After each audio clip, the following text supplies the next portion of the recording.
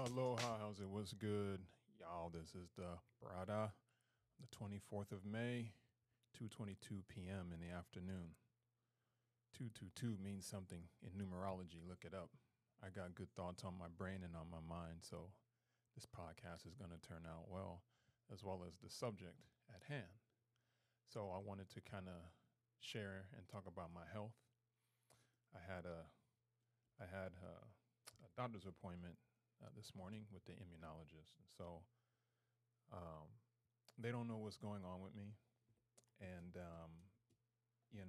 when things get kind of to a point in your life where you've exhausted all of your humanly resources, some people will turn to the bottle, drugs, turn to other people, and they'll turn to those things that, while they're all, well, some not good, but while there's some good things there, the thing that you should be doing is turning to God. And so I'm going to talk about how I got here as a 44-year-old African-American male with apparently one half of a bad lung,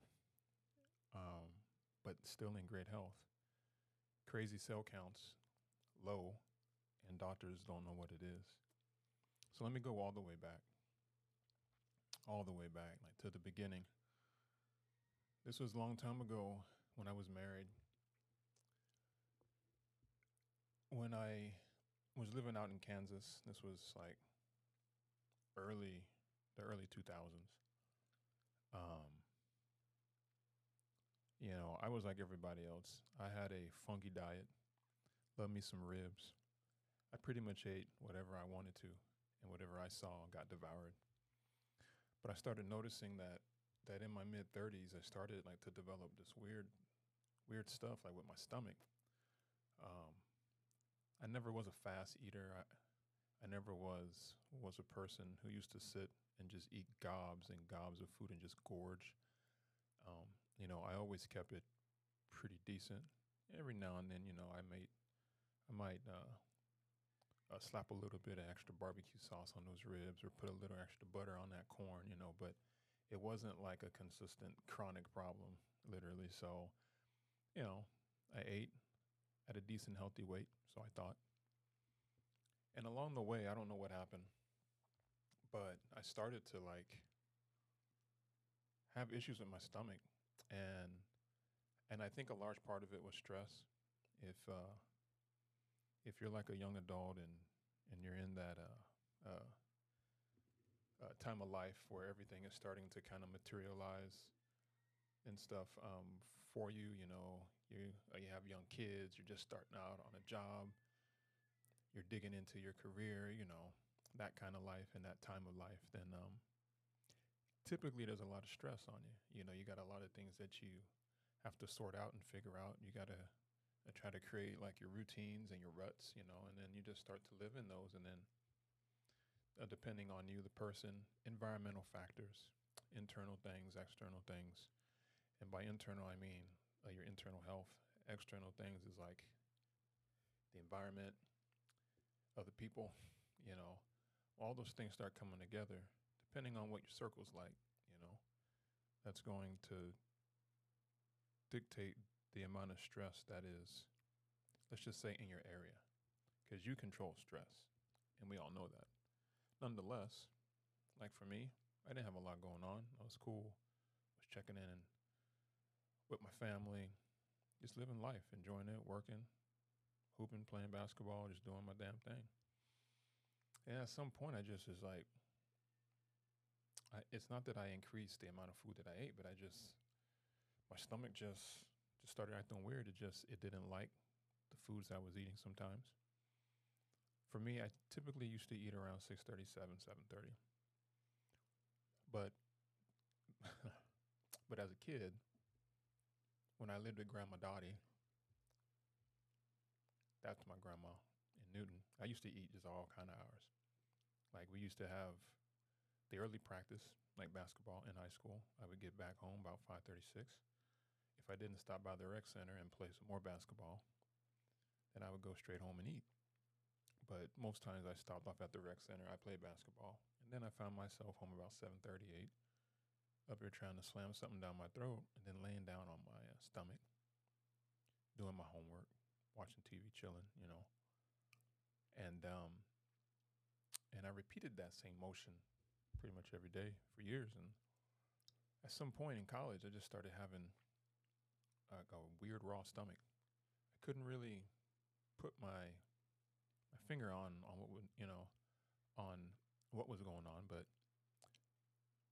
you know when I would eat, I used to just eat like whatever the hell I wanted to eat, and I ate just a little more, obviously, because as a struggling, starving, starving college student, you didn't always get calories, and you didn't know when your next check was gonna come, or when the folks were gonna send you money. You tap out like your meal card quick. You hit the a la carte, or maybe you had some money. You would slide off campus and go get you a Domino's pizza or two, or some Hardee's, and all that other trash. And so that's the life that I live. Used to eat McDeath a lot. I who doesn't like McDeath? That's McDonald's if you don't know. So just all that started culminating, and then I just started having these weird issues with my stomach. So I went into to campus ministries. I went to the University of St. Mary's in Leavenworth. Shout out to the Spires, my alma mater. Love y'all. And the lady was like, "Yeah, you have some irritation in your stomach." So she was like, "You need to go on a bland diet." I was like, "Okay, I don't know what that is," but I said, "Okay, cool." She's like, "Well, it doesn't consist of adding extra sauce, seasonings, but eat food with no seasoning." I was like, "Oh, hell no!" But because I've always been one that was very health conscious anyway, I was like, "Okay, cool. I'll do what I got to do." I didn't like it, but I did it. So while everybody else was eating greasy hamburgers, French fries, everything, hot dogs, steak, and all this other stuff, your boy was going in the back with Marriott and getting some freshly broiled whole potatoes, steamed fresh green beans or some type of vegetable, and a chicken breast that it was real juicy, but it had no flavor, nothing on it, just plain. And I ate that way for months, because prior to that, I had stopped off at Emporia, Kansas, with my cousin. She had drove me back up to Leavenworth because her folks lived there, and so we stopped off right there on the turnpike, and it got me a chicken nugget meal. I would always get that. I ate it. That was cool. Just started feeling gnarly nasty about maybe 15, 20, 30 minutes after that. I didn't eat anything bad before. The nuggets wasn't bad, but ever since then, my stomach's just never been the same. So after all these years and going and seeing numerous doctors, I was looking for some type of diagnosis. So a doctor out at Newton Medical Center that I saw, whose name will not be mentioned, but honestly, looking back, he's a quack. He basically was like, "Yeah, you have GERD, gastroesophageal reflux disease." So it happens to people, but it can be caused by stress. It can be caused by you eating a lot of fried foods and other foods that just really upset your digestive tract and pretty much will cause you to have, which is a side effect, the acid reflux you know, or worse. But sometimes you don't necessarily have, the acid that is prevalent, the heartburn and things that you can feel. Sometimes it's silent. So I was like, okay, yeah, whatever. And he made a lot of assumptions, and I kept telling him I don't eat fast, but when you're young like that, he's just looking at you like, yeah, whatever. But I really didn't. So he put me on omeprazole. That's crap. I mean, if you don't know what that is, when you take it, it actually suppresses the acid pumps in your stomach. I was like, damn. I was like, okay. So apparently, many, many, many years later, so this was like 2005, 2006. Fast forward now to about 5 years ago. 5 years ago, maybe 2019, 2018. I had already moved here to Hawaii, Oahu, and I went to Castle. Shout out to Castle Medical Center, really good docs over there. Yeah, they're on their stuff on the windward side of Oahu. If you live on Oahu and you're listening and you're looking for docks and you don't mind the drive, go. It's good care. I'm not saying that people on city side aren't good, because they are, but if you want a thorough, thorough workup, and doctors that are going to communicate clearly to you, do that. And so I went to go see Dr. Garvey, really cool guy, one of the top gastros in the state. And he basically was like, son, he's like, you need to sit down. I was like, oh, hell, here we go. Whenever anyone tells you to sit down or ask you, are you sitting down, your mind just kind of blanks out.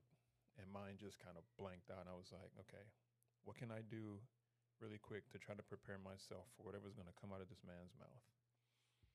So I'm just sitting there, and then he's like, okay, well, he's like, the good news is I looked through all your lab work. I did like the labs, the blood work and all that stuff. And he was like, I'm looking at your levels, and he was like, I don't necessarily understand or see how you can have any type of GERD. I was like, come again? He was like, yeah. He was like, I know you probably wasn't expecting me to say that. I was like, no. I was trying to brace myself for bad news. He was like, yeah. He's like, but no. He was like, you're rare. I was like, yeah, I hear that a lot. But he was like, no. He's like, it looks like you eat well, but you just don't eat enough to like get enough nutrients and vitamins from the food that you eat. At that time, I was a self-proclaimed vegan, because prior to that, living on the mainland, I used to eat meat, fish, chicken, all that stuff. And then when I started to realize, I just didn't like how it felt. It's like the meat would just sit in my stomach for hours on end, if not days. I just felt like crap. And after my divorce, because of my ex, I used to do the cooking. I was like, well, hey, with me just running around constantly, I was like, I don't have time to sit there and make a meal and do all that prep stuff. And they didn't have any of the meal prep services that they got now. So it was kind of like, you're pretty much on your own. So I turned into a microwave chef, which a lot of us men do. I'm not ashamed. I did what I had to do, but I tried to get stuff that was good. Like I would get vegetables, that were steamed and steamed rice. So I would get the frozen bag of vegetables and steamed rice, whole grain bread, and the stuff like that. Because I was like, okay, I don't know how to transition from eating meat my whole life into being a vegan and then eventually into a vegetarian. I will say that if you're going to go to vegetarian, which is what I am now, which I think is what got me into this whole situation and mess that I'm in with my health, at least half of it, be very careful. Because when you switch off from eating animals and, red meat, chicken, fish, while I don't necessarily like eating red meat or animals, if my health called for it, I would bring myself to do it. But, there are some animal fats that are really good that the human body needs for the development of some of your cells that actually are very integral, like the white blood cells, um, and your lymphocytes and different things like that. So, I mean, that matters. So you really gotta weigh it. If you really want to do this vegetarian thing, friends, you really gotta have a plan. Your boy didn't have a plan. I just was like, yo, I'm gonna be a veggie, cause I'm on my own. There ain't no hot cooked meals. I didn't necessarily know how to cook that well. I could make Mexican food well, and I can make some other things. But because of this new development with my stomach not being able to eat some things, I was like, ugh. All of the salsas and the carne asada and all the good stuff, fried tacos, from Acapulco's, represent Newton, Sal Jr., Sal Senior. It's like, all that's, I just couldn't do it no more. No more fried taco, no more burrito, no more enchilada. So I was like, crap. So one thing led to another. Now I'm becoming a vegetarian by way of veganism. So, it wasn't like an overnight thing. Like I went from eating meat almost every day of some sort to trying to eat meat every other day. So I kind of turned into a flexitarian. And then from there, once I was kind of eating less meat, then eventually at some point, then I made that switch like, okay, I just got to do this damn thing. And that damn thing had consisted of just not eating meat. And I went through a period of time where, the physiology of my body changed, how I felt just kind of changed. And, I can tell that I wasn't getting the same nutrients that I was before, but I was like, hey, I mean, unless there's some cooking classes that I can take in and around my schedule, which I'm at work 8:30 and I'm out of work by 6:37. A lot of things over here just don't stay open that long. And then on the weekends I have my kids, so it's like, and then on top of all that, I had to do for my kids. So I made the ultimate sacrifice, I guess, and I was like, well, as much as I want to eat like a king, I'm gonna eat like a pauper. And I basically just scrummed together my meals. A lot of my meals used to have, always be based with ramen, and then around that was like some kind of vegetable or something like that. And then slowly but surely, I started like to get rid of all of like the butters and the sauces and the different things that I just couldn't tolerate no more. So after some years now, and we're gonna fast forward a little bit now, about 8 years, now I'm in this situation where I don't eat out much, and if I do, I normally go Subway, have an all veggie sandwich, no dressing, no salt, pepper, chips. I keep it, things that have light sodium because the salt that messes with me. If it's really salty, it gets me. If it's really sugary, it gets me. If it's oniony, like anything like that, can't do. Anything saucy, can't do. I was like, damn, man, it's like all these changes. And the cornerstone of all this was stress. Right? I mean, you're talking about I moved across the world in another totally different place, and I'm calling this place home, trying to get myself antiquated, fit in, adjusting to just the economy here, adjusting like to the food and the ways that it's prepared and how things taste, which is totally different than on the mainland. More of an Asian infused, obviously, and an islander, you know, um, type of palate, and like it's like on the mainland, greasy sausage and bacon is what it is over here. It's that Portuguese sausage and eggs, or eggs and rice, or maybe some taro. So it's just a different way. So I'm like, all right, so I just keep doing this because hey, the amount of money that I used to spend on groceries, it was at a decent amount. It was within my budget, and then I had enough money that I can go and do things for my kids. So if they needed clothes or just whatever, like for school, then hey, it was never no deal because I was always there, and Daddy was always on time because whenever anything was needed, I was there. Now they don't know, but they're gonna find out now. It came at a cost, like to my health, obviously, but at the time I didn't know that. So I'm moving, I'm grooving, I'm doing my thing, and then all of a sudden, about 5 years ago, the damn pandemic hit. It feels like it was 5 years ago. I don't know, maybe about four. Yeah, but it was like right when but it was like right when the pandemic happened, and I was working at Hawaiian Airlines at the time, and we had a couple of flight attendants that had came down with COVID, and those were on the trans domestic flights. But then we had a number of flight attendants that came over from Asia. I think it was Japan, and they were actually in the room right next to me. No lie, and they were getting trained, and basically most of them had COVID. And so literally they shut us down, send everybody home to work. Now a lot of us like were fine. A couple of us had got it, but I wasn't one of them. So I was like, cool. So one thing led to the other, and now we're at home, and I'm working and I'm doing things, and so now like my whole routine is just jacked up. I'm working from home, which is cool, but my exercise, I used to go and hoop with my fellas after work. So we'd go to the church on Mondays and play. Tuesday I go to the Y. Wednesday I'm off. Thursday I'm at the Y. Friday I'm off. Saturday we hooping, getting it, just getting it. On Sunday we're resting up, and then we just repeat. And so, and I just remembered that we couldn't do that no more. The YMCA was closed, so all of the indoor places were locked. And folks out here in the islands was on strict quarantine. Like we had to like be inside at a certain time. Now they didn't have any troops or anything out there on every street block. It wasn't like anything like with martial law. They had kind of mentioned and teased with that because we have the military here, and no disrespect, because to our men and women who serve our country, I love y'all.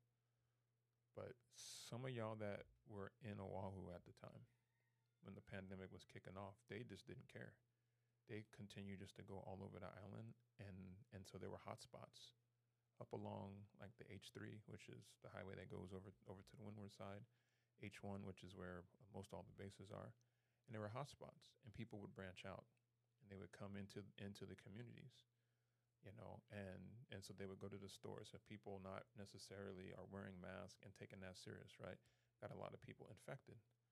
So I was like, well, damn, that kind of messed up my exercise flow. So I resorted then like to running outside. So I just started like running. And the person that I was with at the time, what she used to do is she used to take me up to a certain point in Lanikai. And I used to run from Lanikai all the way down almost damn near to Kaneohe few times a week. And that was my exercise. I probably like a couple few miles, and I used to get that in because I couldn't go hoop. I couldn't go and lift weights anymore. So, and I was losing a lot of muscle mass, and I didn't necessarily have any weights or anything in my home to actually help me to continue like to do that while we were trying like to sift all this stuff out and to try to get through it. So one thing led to the other, and I just am running. And then I'm sitting sitting at the bar, not a bar where you go drinking, but but at home. And there was a bar that was kind of separating the kitchen and the living room. And so I used to sit up there and do my work. That was because the place that we had was not that large, and I didn't really have a place like to put a full on desk. So that was my desk. And I was sitting there, and then I just started feeling like crap. I just started feeling this weird sense of just this rushing tiredness. And I was like, what in the heck's going on? And I kind of had a cough, because I've had allergies. And so I always constantly just have a lot of stuff running down like the back of my neck. So I'm sitting there, graphic alert. And then I just start coughing, and then I'm like, okay. And then I just have this rush of like this weirdness in my mouth. So I spit it out. It's like a whole bunch of blood. I was like, what the hell is this? Never in a million years did I ever have that happen, ever. I have played a lot of basketball. I played with people at the pro league level, all that stuff. And I would be super tired and exhausted. Never once did I ever have this. I was like, what is this? Naturally, I was worried. So I was like, okay, you know what? Maybe it was just a one-time thing. I didn't really think anything about it. I was like, okay, you know what? It was nerve-wracking, but I was like, I just chill. So I'm sitting there, and then I just consistently, I keep having the cough, and then just continues. It's pouring out, and not like water, but just it's like it was all in my chest. It's just pooling in my chest, and it's like when I would spit some out, more would come in there, and I was like, what the hell is going on? So at the time, the person that I was dating, I told them, I was like, hey, this is what's going on. They really didn't seem that interested in helping me, even though I had helped them out through a lot of their ailments. I was like, damn, okay, bet. So I was like, all right. So I made an appointment at Castle, like to go in and to see people. And then I went to go see their ENT. The ENT has sent me to go see the pulmonologist, Dr. Lowe. What up, doc? Really good guy. And then they sent me over to see an oncologist. I'm like, well, wait a minute, hold up. Now, I could get this whole thing with the lung, but when you see blood and it's like that, naturally that's a sign of cancer. So your boy is like, I'm just scared as hell right now. I'm like, okay. So I'm trying to keep my wits about me, but as soon as there's something that is introduced that you don't understand, that you don't really know how to process, anybody, I haven't seen one person that can take something like this cool and then just be like, okay, it's all good. It took me about an hour or two just to kind of let it all kind of sink in and soak in what I was being told. They're like, we just want to check and make sure. So naturally now I'm on high alert. At this point, there had been a couple of things that had transpired. So I did have some stress in my life. And that particular person that I was with, I decided to cut it off because, I don't know, for some reason I just had a weird vibe about her. I was like, I'm just not feeling it no more. And there's just like a whole bunch of weirdness, but her and her mother and her friend, just drama, a lot of gossiping, but all that was a lot of stress for me because I had to consistently deal with this stuff every day on top of the pandemic, on top of working, and and my job at that time, I was in a high profile like position at Hawaiian, so I was always busy. I was cranking every day. I didn't have time to just sit and loaf around. So we broke up, and I think that if I hadn't done that, I probably would have been worse off. But I moved out, got my own little place in Diggs, and I kept seeing these doctors, and then they just kept adding more specialists, more and more. The oncologist, the hematologist. I'm like, damn. Immunologist, allergist. I'm like, okay, I got a damn payroll, a specialist now. And my PCP at the time, you know, um, really good doc. And she was like, hey, I think that this is something that you need to look into. Don't be nervous about it, but, just understand, there's a lot going around, there's a lot going on.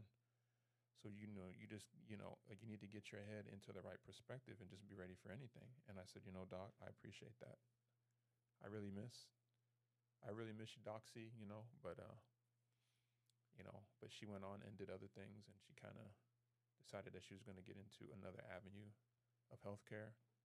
I'm proud of her for that, and I know that she's flourishing out there. So, but that kind of left me like, okay, I had a really good doc, and now she's going off because she's doing like what's right for her and what's best for her. And I'm like, so what am I supposed to do? So naturally, I just start on the only thing that I know how to do whenever there's been any type of adversity in my life. And Lord, I've had a lot. Typically, when something happens, it hits me like a ton of bricks. I'm like, okay, damn. Don't know how to process that at first. But then I'm like, okay. And I just let it kind of marinate. From someone that used to be, I was clinically diagnosed with anxiety and depression when I was in high school. Used to go and talk to a shrink, all that stuff. The people at Prairie View, they're in Newton. They're amazing people. I don't give a damn what anybody that says about Prairie View. Half of y'all probably already been there yourself. And I went there and I talked through a whole lot of these issues. And obviously, mine had to do with the abuse that I went through, not necessarily being able like to grow up and be as developed as a lot of my fellow classmates, like they all had friendships and different things, cliques and all this. They got to go out to things. And for me, like I was that oddball that had transferred in and I just didn't know what was what. So I naturally just had a whole lot of stress. And so my life was just different. My upbringing was different. When I was into the middle school and high school years, it just was different. And so I've carried stress ever since then. And I never dealt with it. I should have. I thought I caught myself dealing with it by playing basketball, letting out my aggression naturally on the court, which I used to do that and punish people like severely for that. But there still was something just missing. And so it was around that time that, all this food stuff just started happening. So now you fast forward all this stuff, all these specialists, all this. And the doctors are like, okay, well, you have exercise-induced asthma. Oh, okay. They're like, typically we see this when people decide to work out outside, which is what had happened, that originally did not.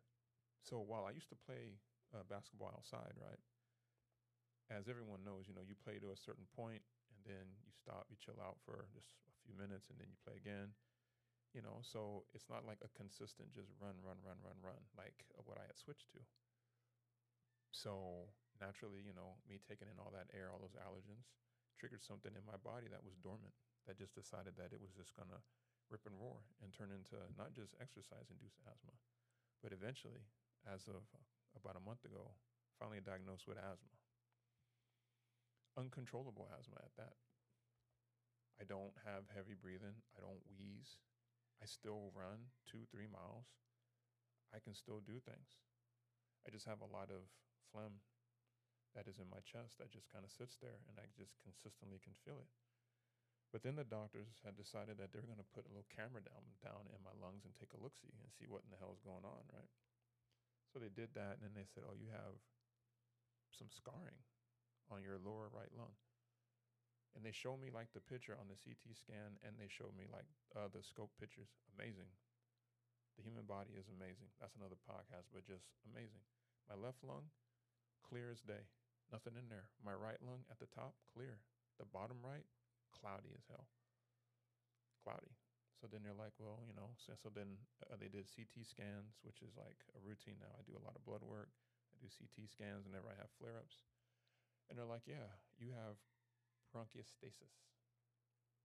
And that's basically scarring of the lungs. And I was like, oh, it's not reversible. It's like, well, how did it happen? They're like, with you, you don't know. And so they kept asking me, do you smoke? Do you smoke? I said, no, I don't smoke. Never smoked. I used to live around people that used to smoke, but I never smoked. And they're like,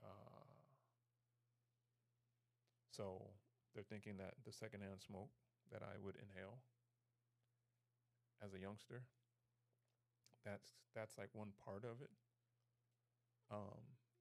They're thinking that maybe at one point I had some type of pneumonia or something, a walking pneumonia, and I didn't know. I didn't get no diagnosis. I healed on my own, which I don't think you can heal from walking pneumonia like without actually getting treated, but nonetheless, they're scarring. And so the long and short of it basically now is, in addition now to this asthma bit, which at this point I'm happy like to say for the last month and a half, no more of the bleeding episodes, thank God, where you just cough and then when the blood comes up, you just feel tired. Like you just don't want to do nothing. You're not hungry, obviously, because, the taste in your mouth is like yucky gross. But, like for me, because I have this next level to me, I'm like, well, while this sucks, I got a job to do. I got kids to raise. I got things I got to do. So I just keep it moving. That's and that's the thing that I love about me, but that's the thing that I hate about me is that I keep going. There's not an off switch sometimes. And sometimes there need to be an off switch to recharge those batteries. So what happens is now, they start to treat me like for this. They go in, they look at the camera, and then they're like, okay, they put me on antibiotics, like when I have these flare-ups. If it's really bad and it calls for it, if I get fever or whatever, but other times it's just, I got to manage the symptoms. I'm like, damn, how did I go from being one healthy ass person now to having one good lung and one lung that looks like it just got beat the hell up, like with a meat mallet or something? It's like, what the hell? But there again, that's, it happened. I could be mad at everyone that was around me smoking, but what's that gonna do? Nice, it's just not gonna do anything. And so then, at the same time that this is happening, doctors start noticing that my cell levels are kind of going down low. My red blood cells, my white blood cells. So my dad, shout out the big guy, he's going through his little treatments, like for cancer and everything. He's doing a good ass job on it. I got you, Pop. So he had one scare and then he got through it, and then he was in remission, and now they think that it's coming back. So, naturally, like the doctors, the first thing that they do is they test me and they look for those markers. They're like, no, you don't got those markers. You don't have any cancer markers. And they're like, that's a good thing. So we kind of breathe a good sigh of relief. We're like, whew. But there's still a problem. Now, when all this was really at its height, which, that was like towards the end of last year and the beginning of this year, where I just had constant exacerbation, which is the same thing as a flare-up. Exacerbation after exacerbation after exacerbation, just constant. No time for me to just stop, breathe, and heal. But it rained a lot here. So after some deducing, I found that, the cold weather, yes, it gets cold here because there's mountains all around us. But the cold weather, the high winds, the rain, the wind chill, right? When I'm outside and I'm breathing in a lot of air, that's a trigger. When I am outside with no mask, not around anybody, that'll trigger me to have all of the bleeding spells. I'm like, oh, crap. So I've been conducting this experiment for the last month, almost a month and a half, close now. No matter what, hot, cold, windy, whatever, I'm going to wear masks. And sometimes I double up, even if I just go for a walk and I come back. No flare-ups. So the pulmonologist that I'm seeing, I told him and the nurse practitioner, that, hey, things look like they're slowing down, and they're like, good. They're like, looks like you've had some slight improvement, but the damage is always going to be there. At this point, I need to do things to prevent any further damage from happening. I was like, okay, cool. So, he gave me my marching orders, and basically I just need to sit and like wait and watch. So the pulmonologist, the oncologist, the hematologist, right? The allergist, the immunologist, my PCP, then they added the infectious disease doctor. I was like, infectious disease? So they thought I had this thing called Pseudomonas, which is like a superbug. And I kind of suspected that I did have it because when they did the little scope, they went in and they scooped some stuff out, and then they found some trace. Not like a ton amount, but they found enough that, you probably need to do something about it. And I remembered that when I was with that one person, when all this stuff had started, she had a friend. And so we used to go out like to their house, and we used to hop in their hot tub like from time to time. I would always go and shower real quick first. But regardless, there's only a few ways to get Pseudomonas. One is going to be in a hospital setting, which thank God I haven't had like to frequent that, like the ER, and you're hooked up like to things. So that's not it. Eating certain indigenous foods, those native and foods, of I think it was like not guava, but there was like a couple of other. I'm trying to remember, but like there's certain foods native to the state of Hawaii that potentially, if not processed properly, cooked, and prepared, you could get that. Not that. So that leaves, if you're in anything like a hot tub or anything like that, where there's a shared, where like there's something shared, right? Potentially you could get that. Even if you wash up, right, the bacteria, it gets in you. It knows, and it knows how to get in, and it's evasive. And once it gets in, it tends like to set up shop in your lungs or in other places where you are deficient. So for your boy, it decided that it was going to find its way to my lungs. And it loves mucus. It just loves to hang out in there. I know this is really gross, but I'm getting to the point of this.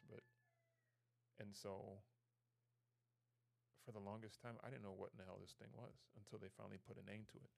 And they basically were like, we need to give you some antibiotics. I was like, bet. And we need to try this route and do this and do that. I was like, cool. So the long and short of it basically is around about a year and a quarter ago, they put me on antibiotics, and I went through about 3 or 4 rounds of them, at different times of the year. And every time that I would get on one, it was taking longer and longer to take the next bout. So obviously it was working. So when I saw the pulmonologist about a month and a half ago, he was like, that Pseudomonas that you had, looks like you had it for a long time. He was like, we don't see it again. It's like, it's gone. He was like, now it's not fully gone because everyone has Pseudomonas. The thing about it is it doesn't activate in everybody, right? So, and it's something that for people that are native to Hawaii, right, they typically don't get it. But people that are not from here, that come here, that live here, typically because our bodies are a little different, the chemical makeup, Pseudomonas loves us, and it just loves like to infiltrate, and it's very evasive.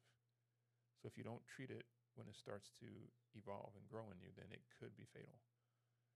And I didn't know that. I just was like, okay, I got to get rid of this thing. So when the doctors finally told me at the end, yeah, it was kind of a fatal thing. I was like, damn, thanks. And I know that they were trying to help me because they could tell that I was anxious about it. But, sometimes I think doctors need to be a bit more open. They need to kind of respect their Hippocratic oath that they take. But that's another podcast. So at this point now, I'm like, okay, so now I'm just dealing with the bronchiectasis, asthma, and then my note, and then other low cell counts. So that's where the immunologist comes in. So now she was tapped like for service along with the hematologist, oncologist. So the woman that I saw prior for oncology and hematology, she left because here in Kauai, it's hard to get people to come here. So we typically get a lot of those. I forgot the actual term, but they're the doctors that travel. And so they typically will come and they'll stay for months, maybe 3, 6, 9, or 12, right? And they are helping to fill the gap because there's not really, like here on the island, there's not a dedicated oncologist or hematologist here. So it's taken me a couple of doctors now. And the first lady was nice. But this new guy, right, he's really cool, he's a younger guy. He's energetic, vibrant, he wants to try some things. So he's had me going for several blood panels and do different things and looking at all these minerals and different things. So he's tried a couple things. Had to go do an EKG last week, another CT scan, and checking copper, zinc, magnesium, all these things, because he has a suspicion that maybe it's some type of autoimmune deficiency or disease, right? Scary in its own right. It's not like a cancer or anything like that, but it's still scary. So, and that's where I'm at now. So, but this whole time, while I tell you all this, had to set the scene, had to set the table for you, I still continue to eat the same old way that I have been eating. That kind of quasi-vegetarian way, not hummus and all those things, and having like all of the green salads with onions, croutons, and just all that you would normally think of a vegetarian. No, I mean, yes, I do eat vegetables. I don't eat a lot of salad because my stomach can't tolerate onions and stuff like that. So I made the decision to kind of limit my diet, which I think was the wrong decision. So I'm talking to this immunologist now, and I'm trying to tell her this, and she's just not feeling it. She has a bunch of different things that she thinks it could be, so we entertain those. And so I continue to mention this, and she's just not convinced. And so I finally tell her today, I'm like, listen, I said I was talking to the new hematologist, oncologist, and he was saying that depending on your diet, what you're eating, right, it could have an effect on your cells. I mean, it's obvious. It's all over Google. Right. I don't like to be the Google doctor, but sometimes when you feel like you're not getting the answers that you need, sometimes you got to do your own research. And I would highly recommend that you do, because had I continued to sit here and listen to these people discount and tell me no, probably would have had other symptoms. They probably would have went and come back. Right. And I probably would have got nowhere. But for me, I have kids, and they're still young. I found the love of my life. She's amazing. She's beautiful. I got a good job, a beautiful work family that have my back. I have my family and my small circles. They got my back. Life is good right now. My health is important to me. I want to be around. So I gotta do what I gotta do. And for all of my brothers out there, and some of my sisters, they're afraid to go to the doctor or think that you don't need to go to the doctor because you're a man. Man, that's just a bunch of BS, and y'all need to stop that crap. Because I've seen so many people, right? I used to know of a woman whose husband in his early 50s, and he used to ride bikes. He was a good cyclist. He was on a bike ride and just all of a sudden, just one day died. Just killed over. It's crazy. This was during the pandemic. Right? He didn't seem to have that much stress. I mean, he seemed to be happy. He just died. And for as much, fear and anxiety that I've had with all this stuff and continuing, because, I mean, we're still trying to figure out what's going on. They want me to do some immunoglobulin shots for the rest of my life or something to try to see if that'll help to kind of get my cell levels up to where the doctors feel like it's normal. But sometimes African American people, and other races and cultures, sometimes we're prone to having lower levels of cells and different things in our body. So sometimes doctors, while they mean well, they don't always get it right. Right? Sometimes, as the title of this podcast suggests, sometimes fear can be a liar. right? And not just in terms of health, but you actually could really scare the hell out of yourself for no reason. Right? Yeah, I believe that there's one part that you need to do what you got to do, man, to take care of yourself. Go to the doctor and stop being proud, man. That's stupid. It's dumb. You know that you ain't eating right. You know you eating them greasy ribs. You know that you eating that fried chicken. That's why you don't want to go. I already know. I used to do the same thing. I used to swallow it all down with a big old tall glass of red Kool-Aid with tons of sugar in it. Not to mention that little peach cobbler that was on the side. Yeah, come on. Yeah, your boy used to eat. I was raised by Southern folks, so I know how to eat. But just because of all this crap that I've had to go through, I made the conscious decision to kind of cut back and curtail my diet and what I'm doing in hopes because I can't get answers from these doctors, right? I've been to see a naturalist, and they're great, but they're expensive. Insurance doesn't cover them, which is crazy because you would think that insurance wants you to get better so that they don't have to pay you, or give you things for free. So why wouldn't you go ahead and cover something that would help and allow you like to get better? But I get it. This is America. There's an economy. People got to make money. I get it. I ain't hating on that. So that's why, friends, like when it comes down to it, you can't necessarily allow yourself to always be afraid. You can't be afraid of the unknown and can't be afraid of fear, right? If you don't know something, then figure it out. Yeah, you're definitely going to open up Pandora's box.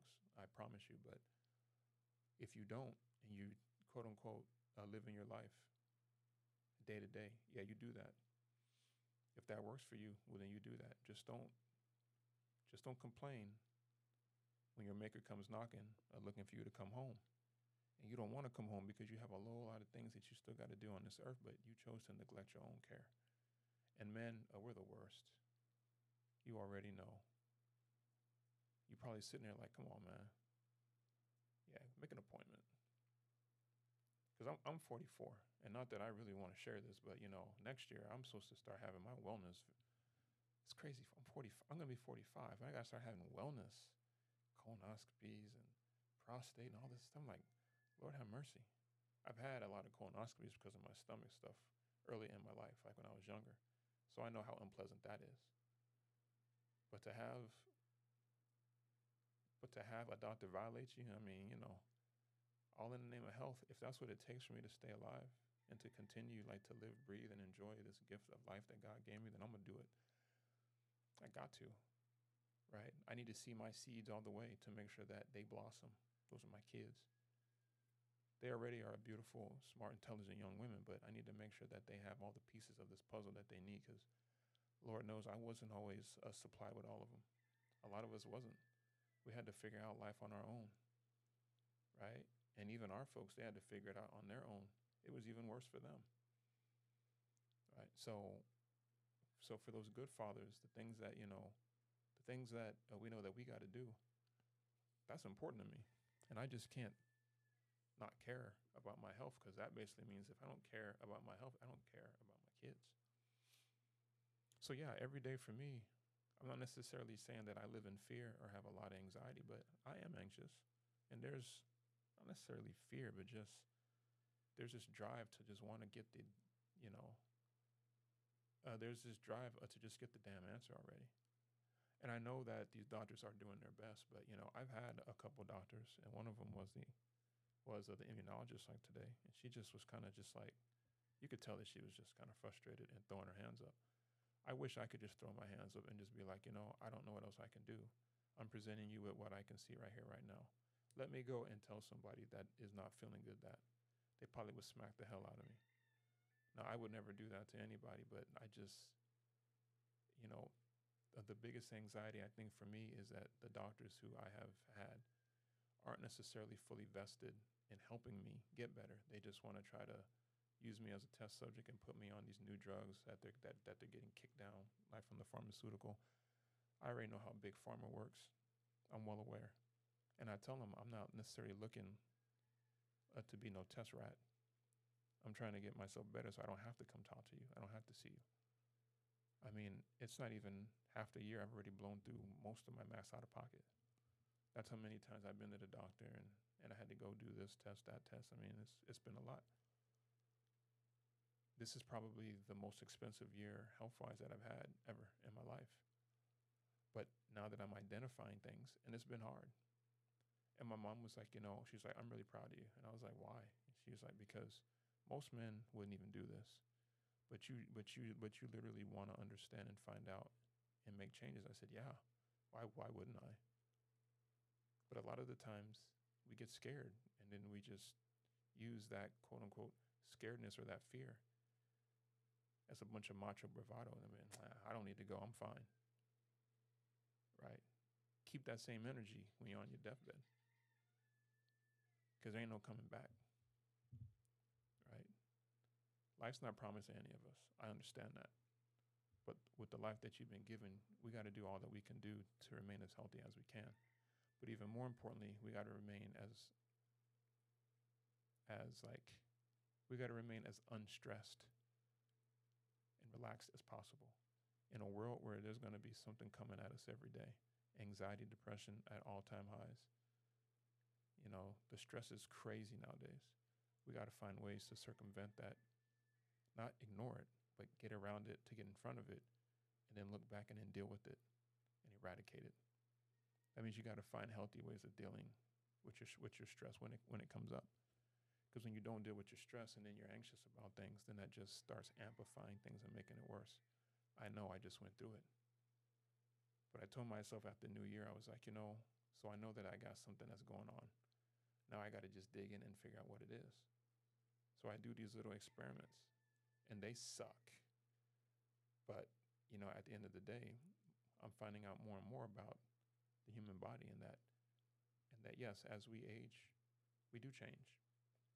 And yes, depending on what you did for the first part of your life will have a big impact on the current state of your body and where it's going to be headed to. If you consistently party, drank beer, did drugs, all that, then chances are you're probably going to be in a little weakened state, and you're going to be more liable to having other issues and things go on. If you ate a whole lot of ribs, fried chicken, all that stuff, expect some cholesterol issues. A lot of these things don't necessarily show up immediately. They show up over time. And some people know that. A lot of people don't. A lot of people don't care, but you should. Because along with your physical health, there's a big push for mental health. And I think for me, because my physical health has been kind of questionable, that has put my mental health in a little bit of jeopardy.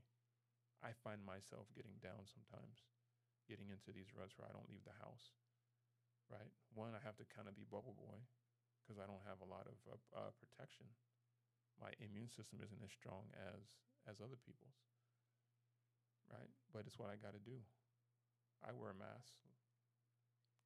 I'm not ashamed. I'll continue to wear a mask probably until the end of my days because, for me, I need to, for health reasons, definitely. So for me, I do what I got to do to take care of me. That's important to me. It is. But my overall well-being and health, if I don't try to dig in and do things right, I'm just going to turn out to just be one big ball of stress, anxiety, fear, and just continue to have complications with my health that probably could have been prevented if I would have just been a bit more proactive. So where do I go now? Well, I'm continuing down the track and trying to figure out why my cell counts are low. Maybe it's my eating. I'm suspecting it's my eating. You can't eat like a wannabe vegetarian and expect to have really good health. It doesn't matter how many supplements or vitamins or minerals that you put into your body outside of that. The majority of minerals and vitamins for humans come from food. So me cutting out the animal fats and the chicken that I used to eat, the fish for the omegas, all that stuff, that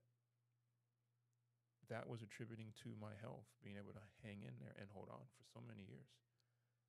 Right? So I actually had something ticking in me I didn't even know.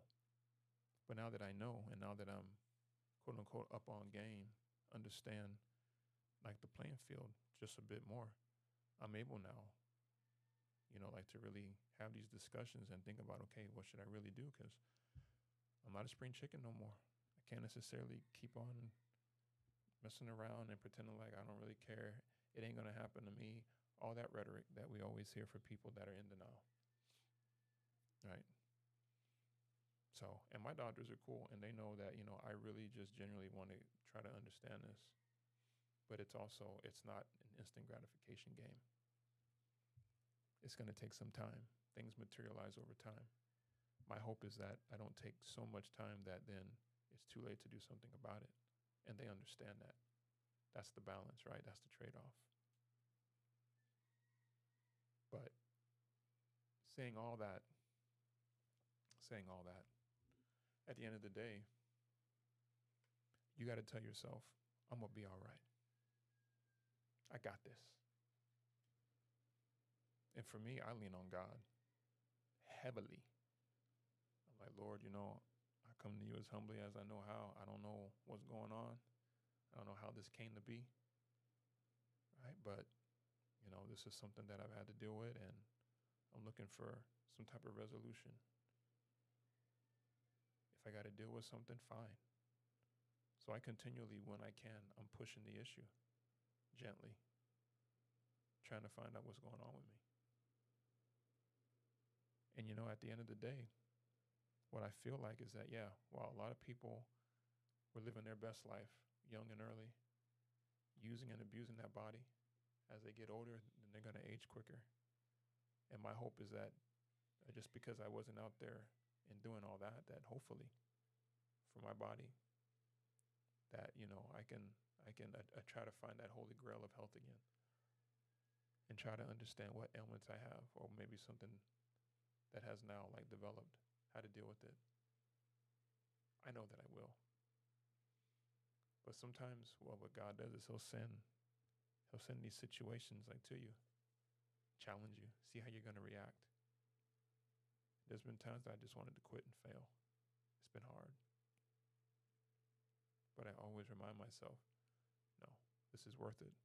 Because one, it's showing me how tough I am, right?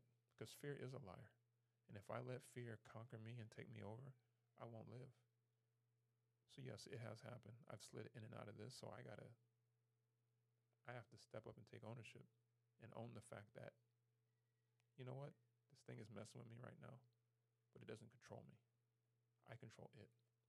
You got to change your rhetoric. You got to change your message. You got to change your self-talk. That's what's going to get you out of this, friends. Nothing else is. Nothing else is.